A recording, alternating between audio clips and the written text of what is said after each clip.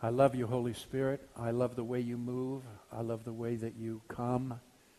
I love the way that you pour out and baptize us in the presence of Jesus.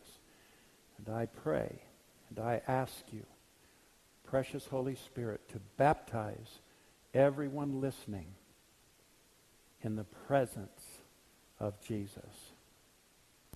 You are the teacher that Jesus said would come after he left to help us, and that you would teach us all things, that you would reveal the person and the meaning and the heart of Jesus. We invite you to do that today, Holy Spirit, as we continue in this series on the subject of repentance. Amen. We've been talking about the word Metanoia. It's a Greek word. It stands for repentance, or it's translated generally repentance. But what we have found is that it doesn't have anything to do with feeling guilty or sorrowful or shedding tears or running up to the altar,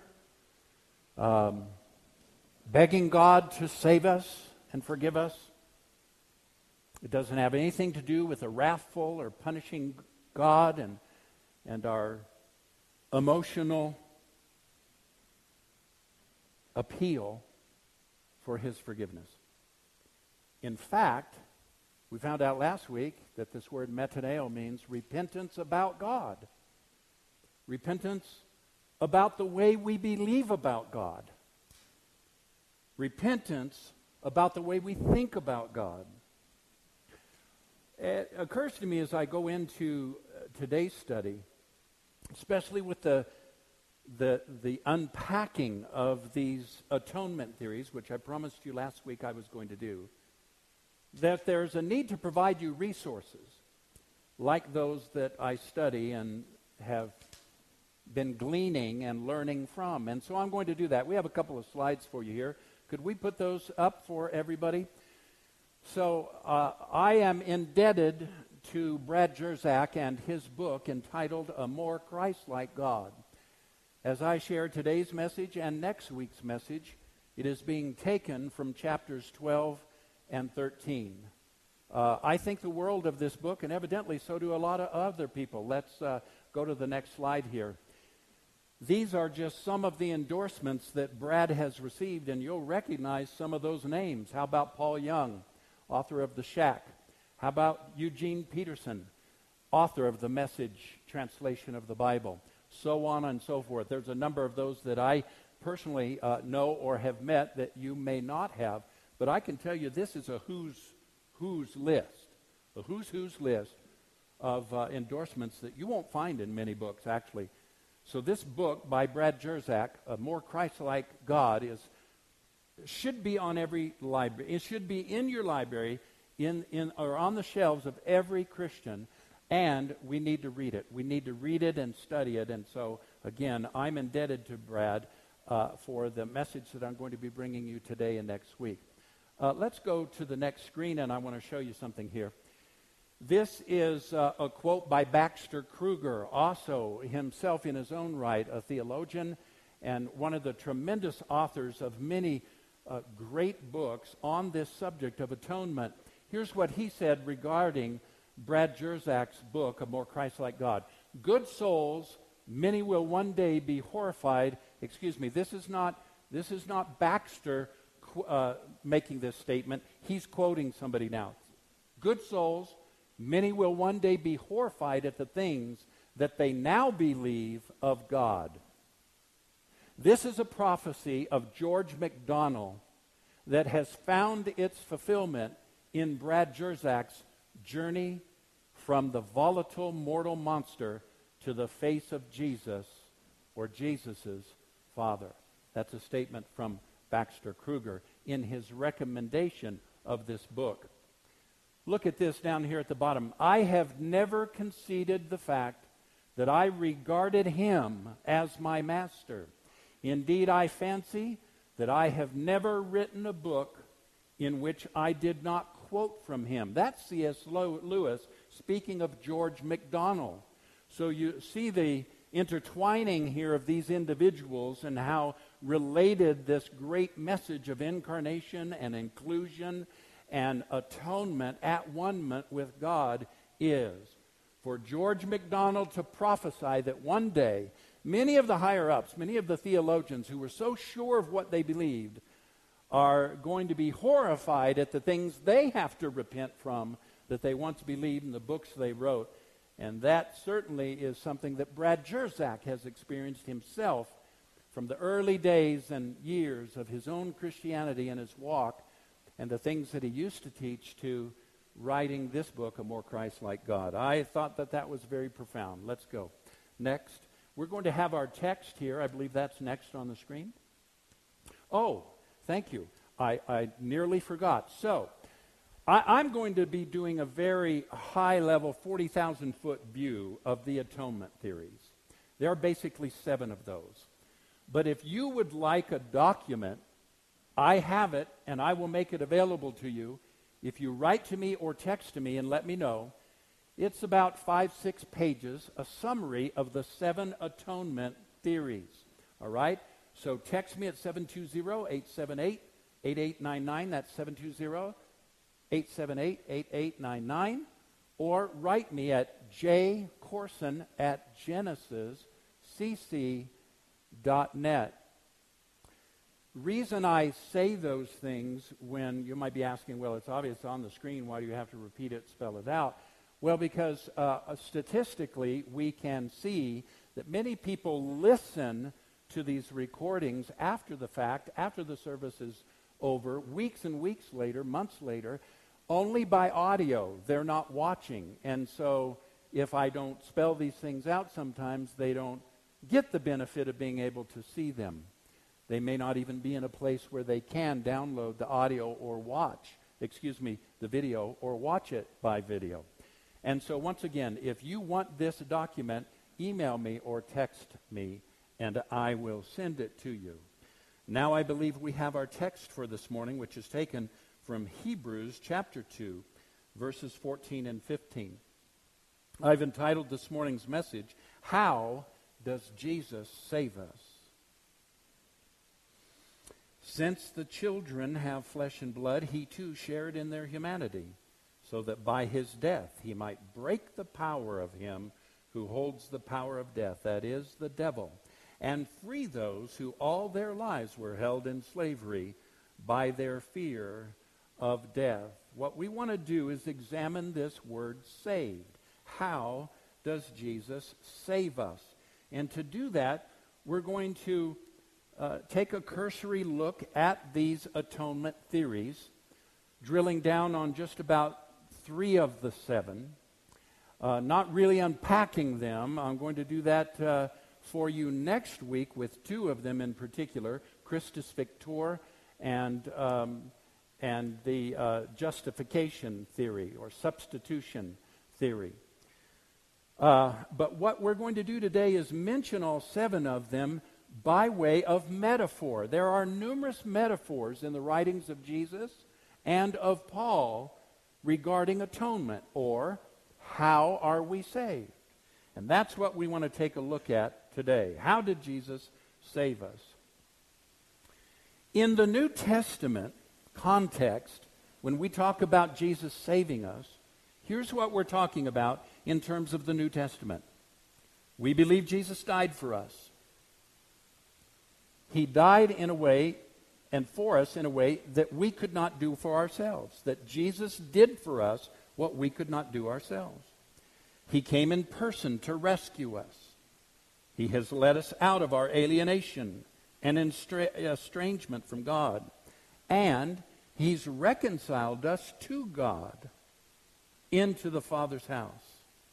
Christ's incarnation, his passion, which means his death, burial, and resurrection, and his resurrection together, all 3 of those. So his incarnation, his being born as a human, his passion, going to the cross, and then his resurrection, rising from the dead. All of those together comprise what we call the finished work of Christ. Many people think that the finished work of Christ is just him on the cross. So that's not true. It's that entire thing, his coming, his incarnation, his passion, and his resurrection. Atonement means at-one-ment.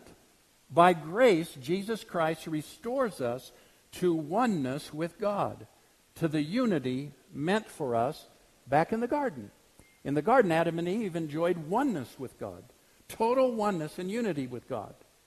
Jesus redeems us, atones for us, and through his atonement brings us back into oneness with God. But how does that atonement work? How did the life, death, and resurrection of Christ save us and reconcile us to God? Was the wrath of God somehow satisfied through punishing Christ? Or was the cross God's grand rejection of wrath and the solution to sin? Now, theologians have asked and purposed and battled over this how for many centuries. And we call those proposals that they have come up with atonement theories. Here's the 7 from the document that I've offered you. Moral influence theory, ransom theory, Christus Victor, satisfaction theory, penal substitution, the government theory, and the scapegoat theory. Now, there's 2 things that are at issue right off that you need to know about when we're talking about these theories, all 7 of them. First of all, the atonement of Christ, his salvation of us, is not a legal event. It's not a theoretical transaction between us and God. This is a real living thing that God did, that God paid for, that God sent his Son to accomplish for us. And so to put it merely in legal terms does a great disservice to the atonement of Christ and to why he came. And many of these atonement theories do just that. They encouch the beautiful, incredible dream of God's heart and salvation of humanity in very legal language, which should never happen. Secondly,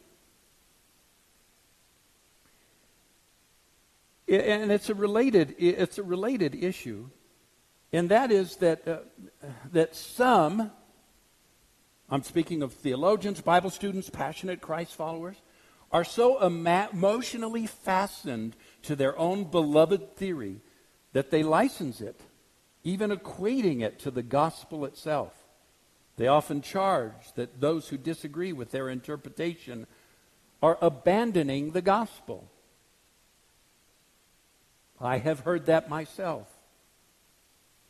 They often charge that those who disagree with their interpretation of their pet theory are not only abandoning the gospel, but that you're heretical.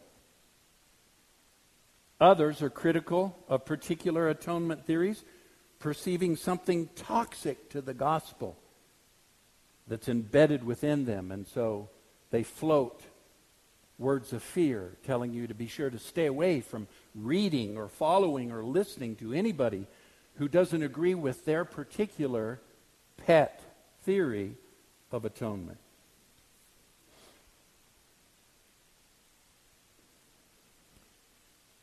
I'm going to jump back, media team, to a previous slide here that I didn't touch on yet. And that is Ephesians chapter 1, 2 Peter chapter 1. I believe you have at least 2 Peter there. Here's what you need to understand about our salvation. Our salvation began instantly when the eternal Word of God, Jesus, came in his divinity and became human. In fact, Paul says, and you don't have this, so if you're looking for it, Paul says in Ephesians 1:4 that before the foundation of the world, Jesus was slain. Right? So that's before all the theories, all the theologians, all the criticism, all the ugliness that exists regarding these various atonement theories ever came about. You were in the heart of God before the foundation of the world. Before you took a breath, before you were born on this planet, God knew you. God purposed that you would become one and be restored to oneness with Him through the great atonement of Christ. In fact, God became a man that man might become a God. This isn't mere New Age drivel. That's inspired by the psalmist in Psalm 82 in verse 6. Jesus quoted that verse in the Gospel of John, chapter 10, verse 34. All of the early theologians, including Irenaeus, Athanasius, and Augustine, echoed that idea and that principle unanimously as a major Christian doctrine. Peter picks up on it, and you do have this slide, please. 2 Peter chapter 1, verse 4. We became partakers of the divine nature. You and I have become partakers of the divine nature. So God became human that we might become like God. Now that doesn't mean you're part of the Trinity or that you on this earth are divine, but you have God's nature living on the inside of you, and that's something that God did in Christ. He made you one with Himself in Christ, and that was accomplished in His heart and His mind long before the foundation of the world, and long before all of these various atonement theories were argued, were penned and purposed and argued. Atonement theories are often treated as synonymous with the biblical metaphors used to describe Christ's work of redemption.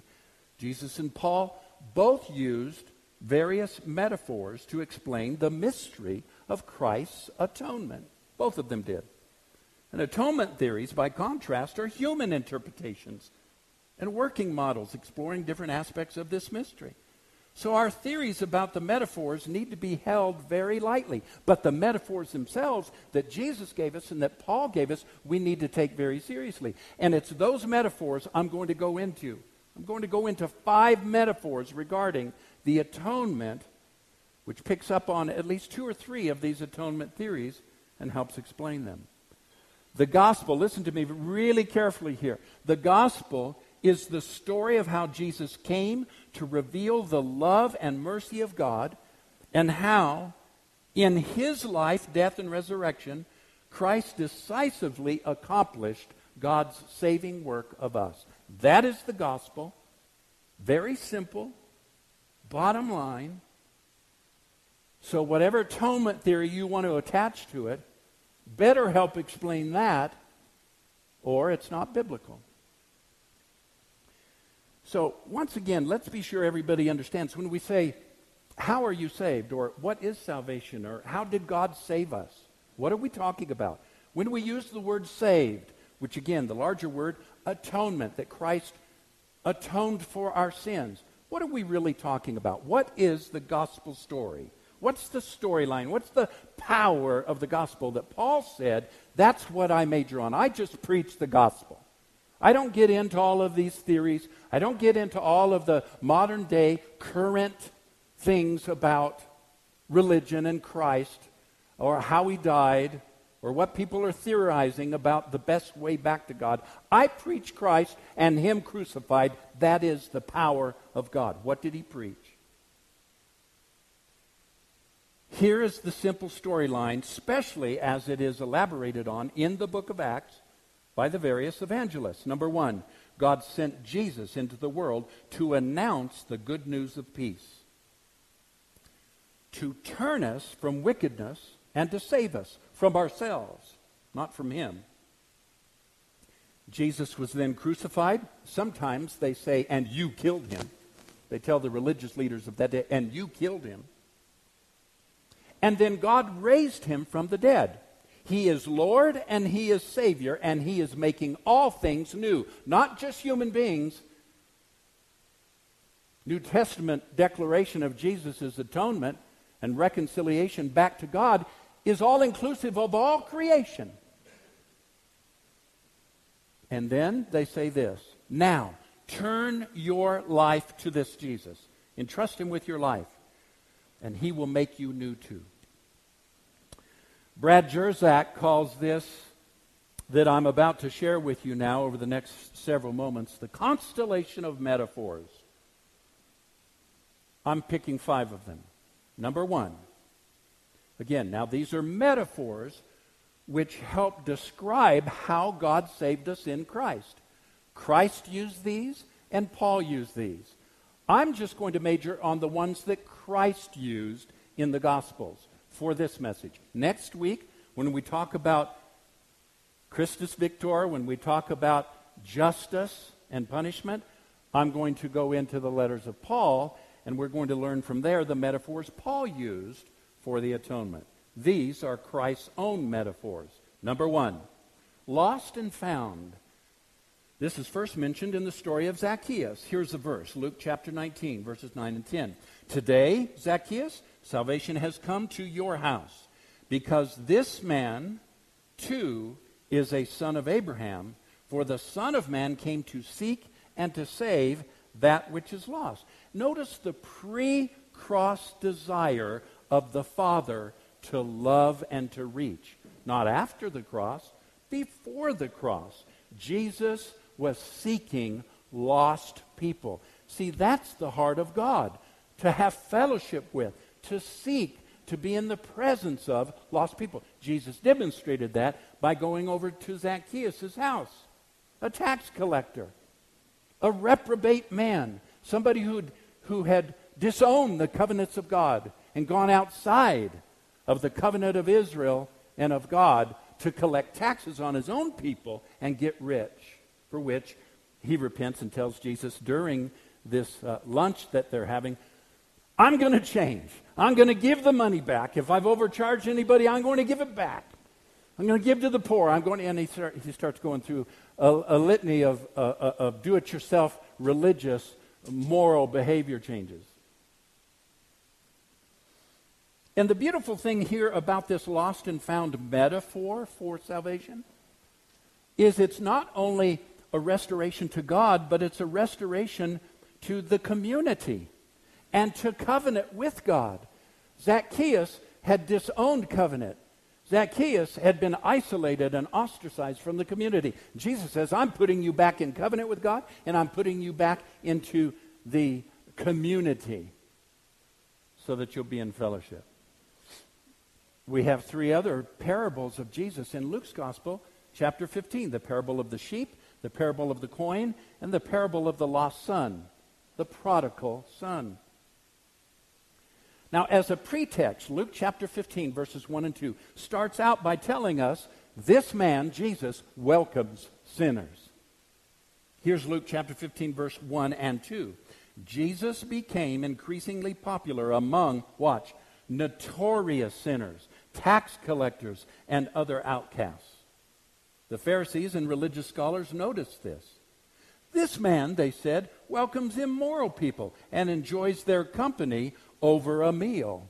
That was one of the worst things you could do in that day morally, was to be associated with a sinner and a tax collector and have a meal with them, invite them over to your house. I mean, that ranked amongst the worst sins, especially socially and religiously of that day, to have a meal with somebody who was outside the covenant of God or who was a notorious sinner. And the religious leaders were calling Jesus on the carpet and saying, hey, we notice you have regular fellowship with these kind of folks. And then Jesus gave them 3 parables: the lost sheep, the lost coin, and the prodigal son, all in chapter 15 of Luke's Gospel. Now, it's Jesus in these 3 parables that welcomes in all 3 of them sinners to the table of fellowship. And then he says heaven's attitude towards them is one of joy and acceptance and love.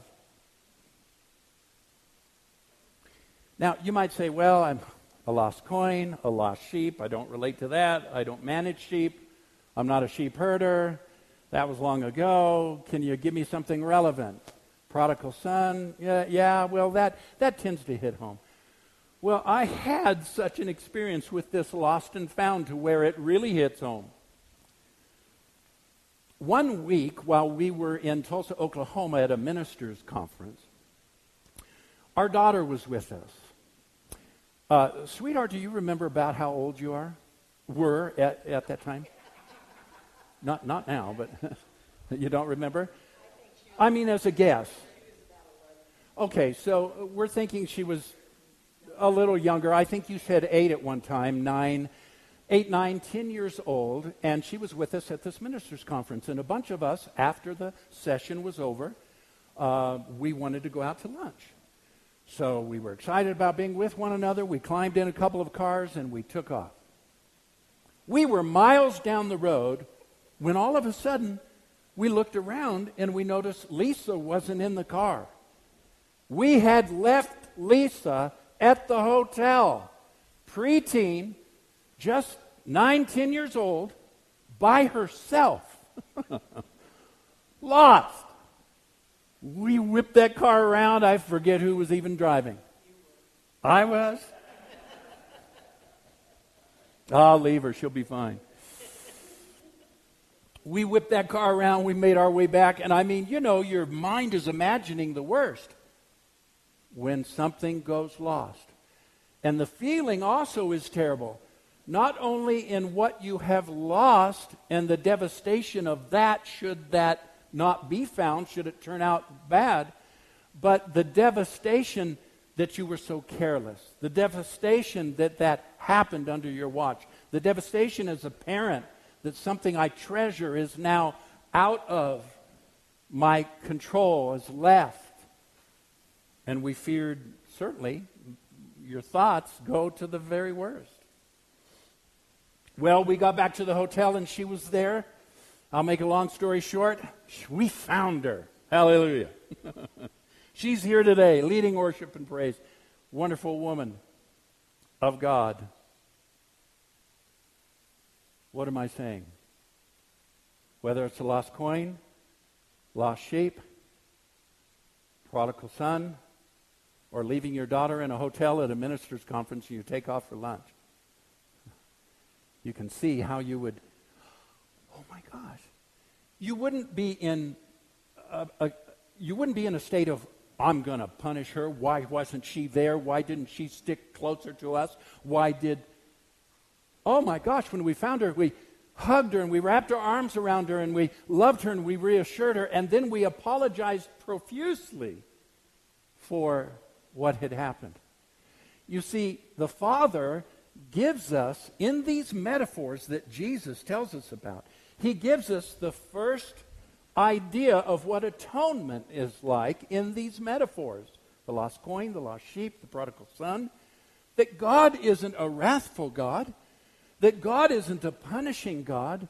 That when He finds something that's lost, His heart is torn, His heart is broken, and He embraces and He pulls up close to Himself and brings them back into fellowship. You see, religion teaches the purpose of metanoia is to redeem us back to obedience. But it's not. It's to redeem us back into fellowship. So let's show that slide, please, Jeff. This next slide. Heaven's definition of repent is the joy of being found and the intimacy of being welcomed back to the table. That's heaven's idea of metanoia, to repent. There's no punishment. There's no why did you. There's no anger. There's no wrath. It's welcoming back. It's redeeming. Religion teaches us that the way back to fellowship is obedience. It's not. It's through the finished work of Jesus provided in grace. Religion teaches us that the finished work of Jesus was on the cross, but it wasn't. It was in the resurrection. And note that all of this is entered into by simply believing on Jesus, just accepting His words and saying, I trust you with my life. Nothing I have to do, nothing I have to change, no punishing God, no retributive God who's in anger, ready to clobber you for where you've gone, how you've misbehaved, or how you've missed it. And I'll just say, and I've pointed this out, but I'm going to summarize now. Notice that in all of these metaphors that Jesus gave us, in Luke's gospel. Number one, a complete absence of a wrathful God. Number two, a complete absence of an angry God that needs to be satisfied. Number three, complete absence of the legal demand for punishment because he is a just God. Number two, second metaphor Jesus uses to describe salvation, the great physician. Mark's gospel, chapter 2, verse 17. And I wonder, sweetheart, could we get back the air conditioning? Could you flip that back on for me? I hope you all are enjoying this heat. 100, 102. It's been great, hasn't it? My lawn is still green, though. It's amazing. I think the Lord's been keeping it green. Oh, that, and I haven't mowed it for 2.5 weeks. So it's longer.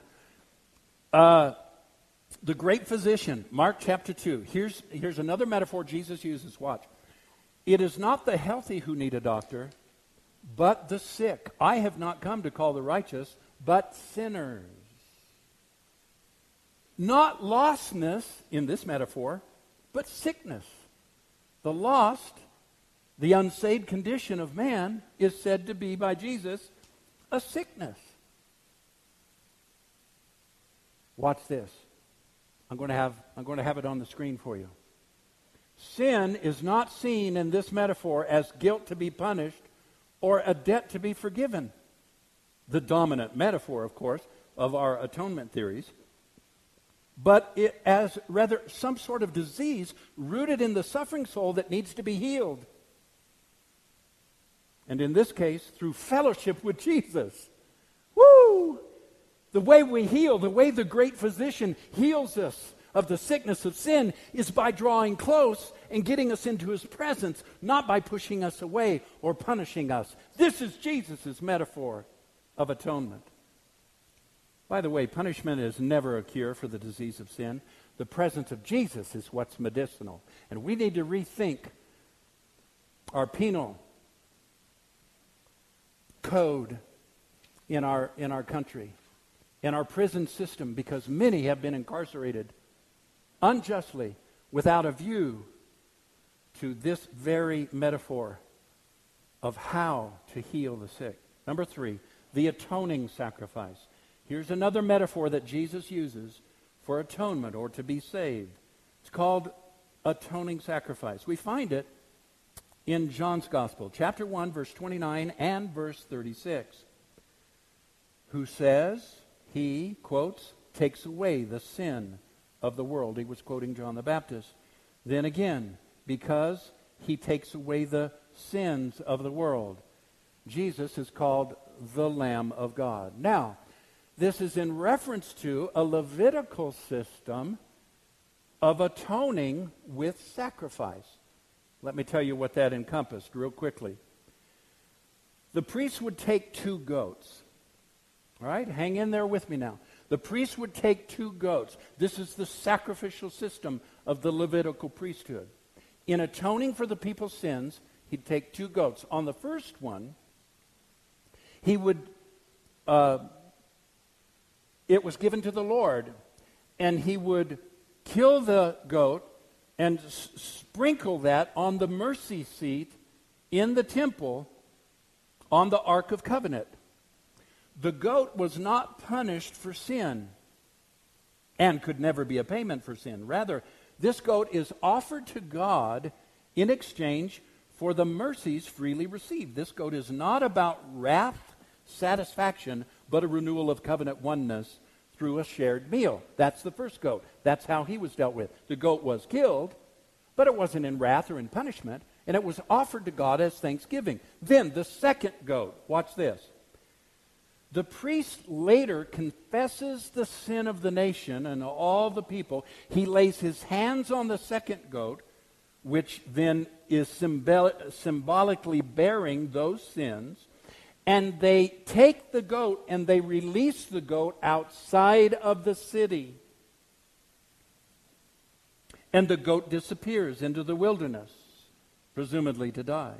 In this picture, the second goat, or, quote, scapegoat, is innocent, but he bears the sin of the people, and he is never seen again.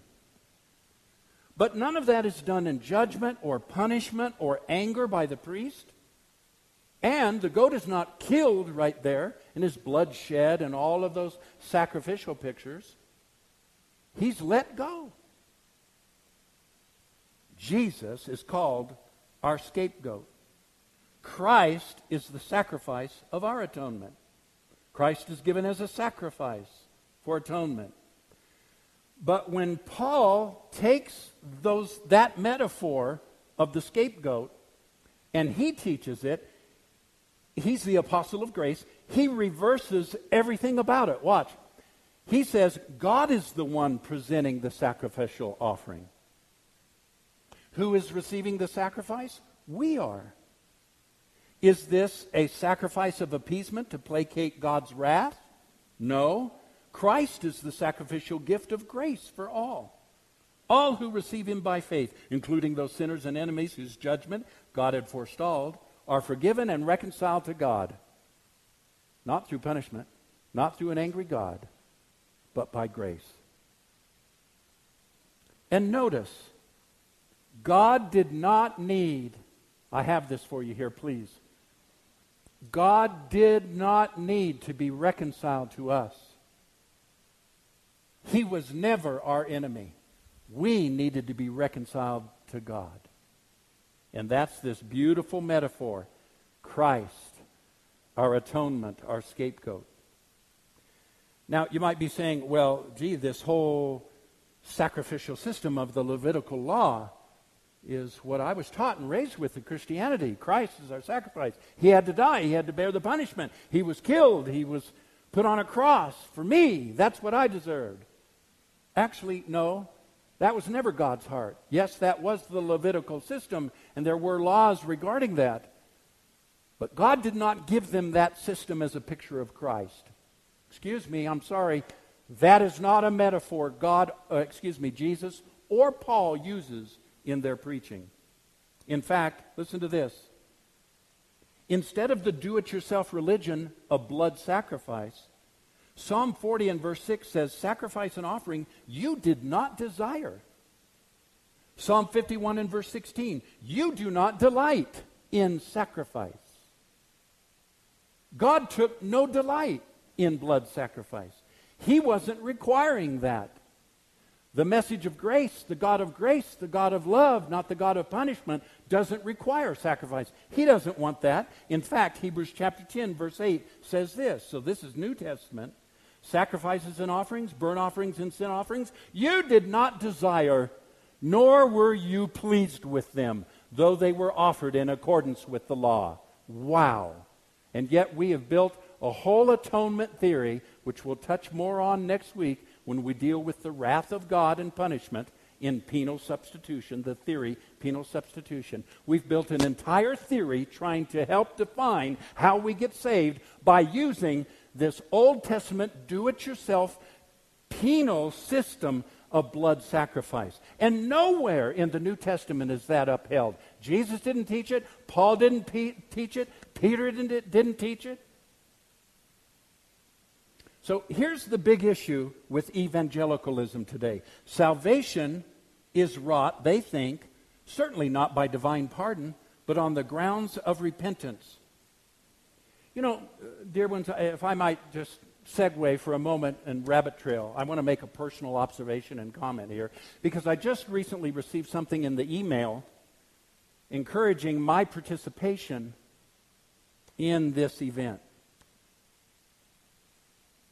It's an event where they're calling on thousands and hundreds of thousands of Christians to gather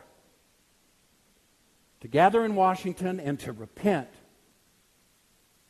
and to tell God we're sorry, and to repent of our sin, and to come before Him in great grief and sorrow and confessing our sins, hoping and believing and trusting that God's hand will move and turn our nation. Now, I have no problem with individual Christians taking a personal posture towards God of humility and sorrow when we blow it and saying, oh man, God, that was stupid. I shouldn't have done that. I'm so sorry. That breaks your heart. I repent. That kind of broken attitude is okay in your personal relationship to God. But I'm telling you, 2 Chronicles chapter 7, verse 14, the scripture that always gets quoted for times like this, does not apply to the New Testament Christian. And this is why I have an issue with most modern calls for repentance as a community or a nation. Revival isn't based on repentance. It's based on believing that Jesus reconciled us to God and that by His grace He pours out blessing on any welcoming community or individual. And He does it not because I repent and start obeying. He does it because He loves me. He does it because of Jesus Christ. Not my righteousness, not now, not in the future. Not my laying before Him and crying and repenting and saying, God, what a worm I am, but because of what Jesus did when He came in His incarnation and became a human, and then He went to that cross as a substitute. Yes, that is one of the theories, the substitution theory. But it has its place. It has its place in this, that Jesus is our substitute when He hung on that cross. He was there in our place. But He was not being punished by an angry God who was taking out retribution on Him as a sacrificial lamb. That's the difference. That's where you cross that boundary. And that's where so many of these calls for repentance as a nation go. They don't stay in grace, and I think there's a way for us to do that. This is what the early church first experienced after Jesus ascended to on high. He said, you go and wait and tarry in Jerusalem until you be endued with the power of the Holy Spirit. So 120 believers, they didn't go repenting and crying and remorseful and, oh, what a worm I am. They went to that upper room and they began to worship and celebrate the risen Christ. They began to celebrate the one who had atoned for all of their brokenness, all of their sin, all of the heartbreak, all of the things that they had caused.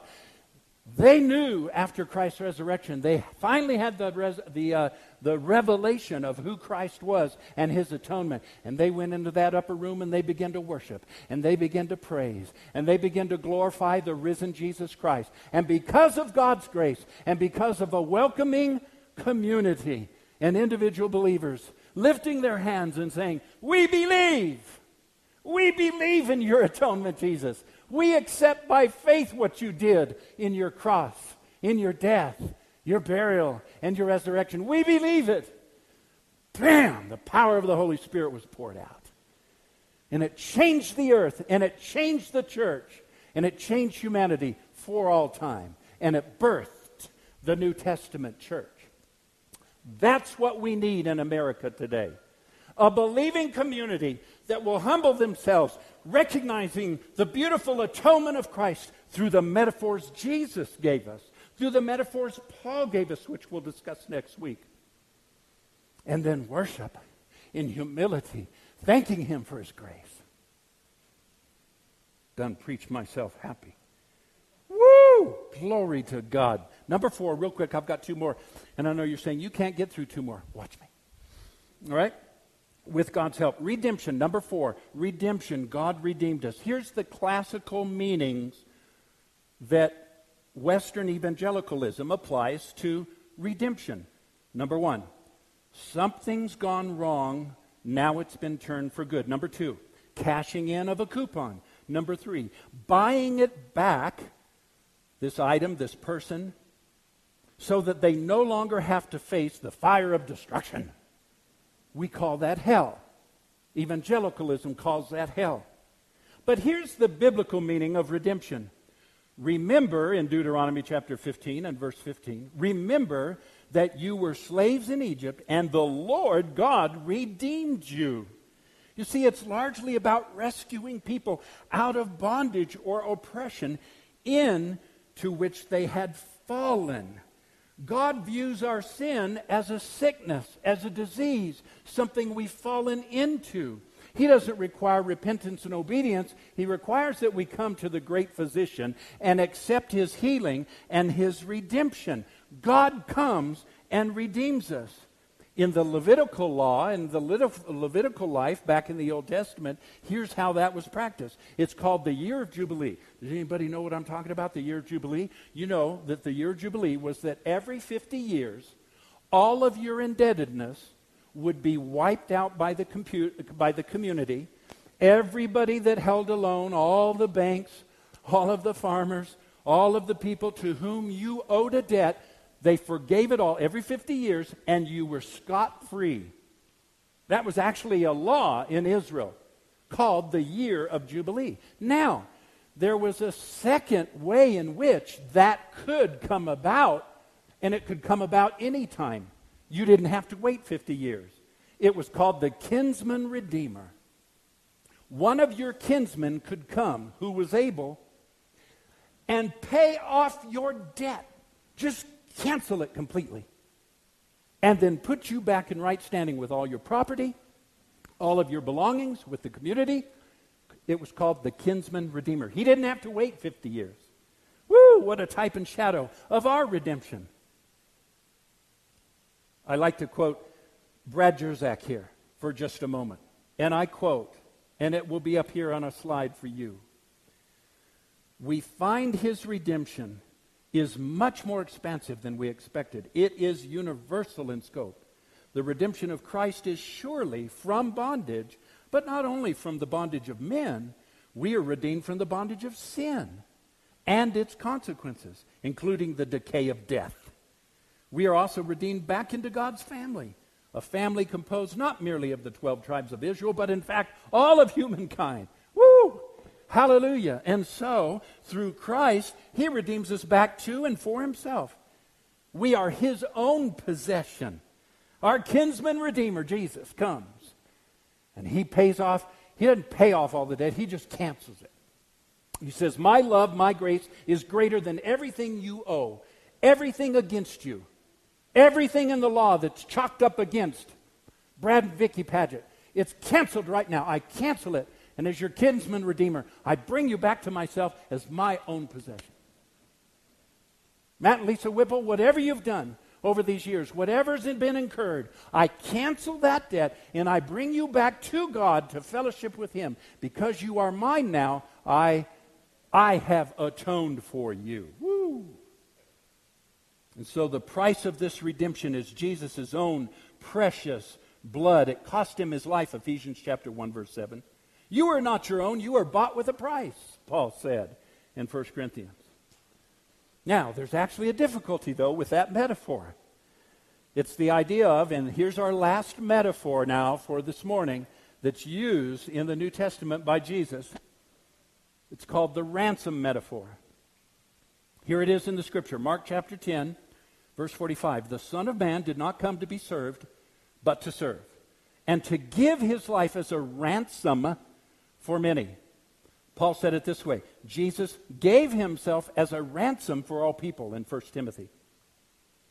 Now, here's the question. Who received the ransom? If Jesus bought us back and paid a ransom, who received the ransom?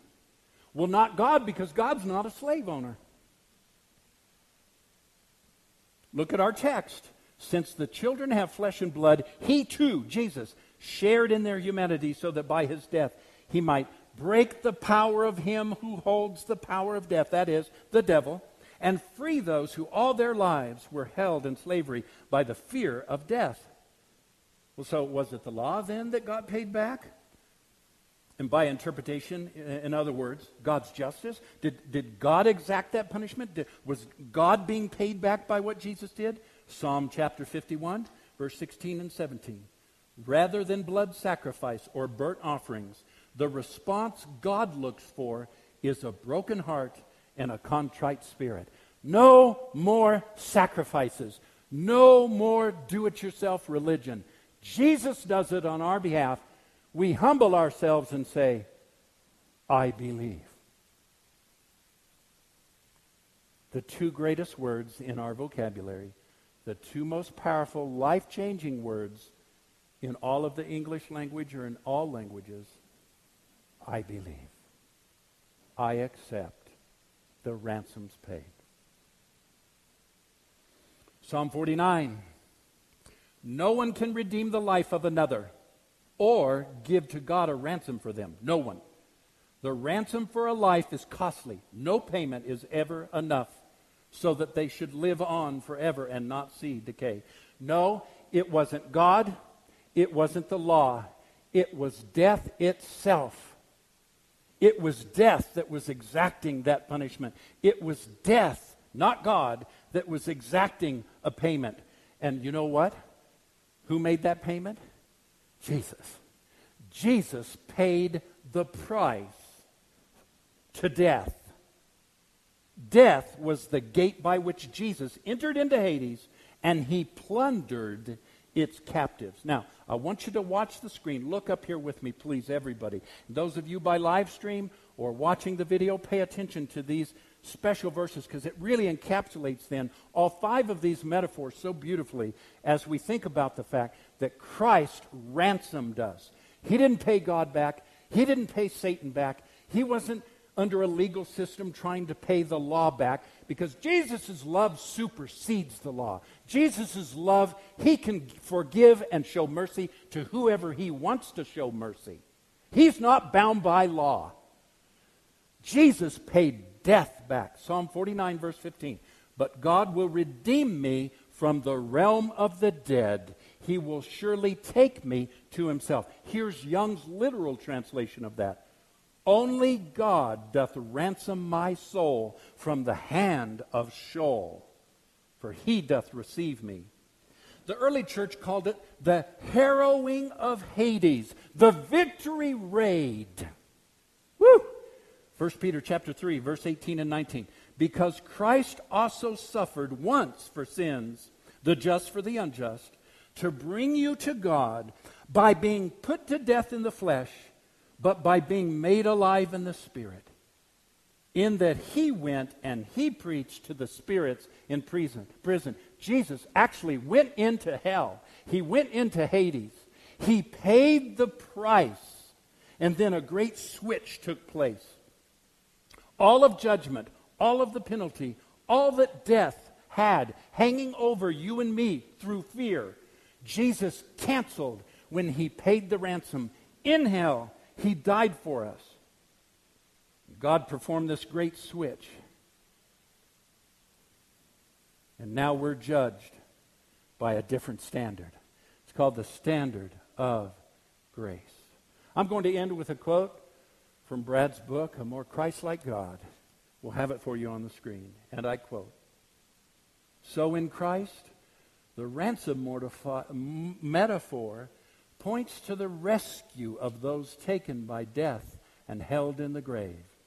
The ransom price is Jesus' life. Death personified is paid. But payment might be too strong of a word because death can't hold him. And so in John's revelation, Jesus announces, do not be afraid. I am the I am the first and the last. I am the living one. I was dead, and now, look, I am alive forever and ever. And I hold the keys of death and Hades. What do you suppose he's going to do with them? He's got them. He paid the ransom. I'm no longer subject to death. Yes, my physical body, should the Lord tarry, is going to go back into the ground. But I will never taste of death. I will live forever because I've been ransomed. I've been welcomed back into fellowship with my Heavenly Father. And next week, we're going to look at two of the metaphors Paul uses as we talk about victory and justification. Victory and justification. Brad Jerzak calls it the unwrathing of God. Did you hear me? The unwrathing, like the wrath of God, the unwrathing of God.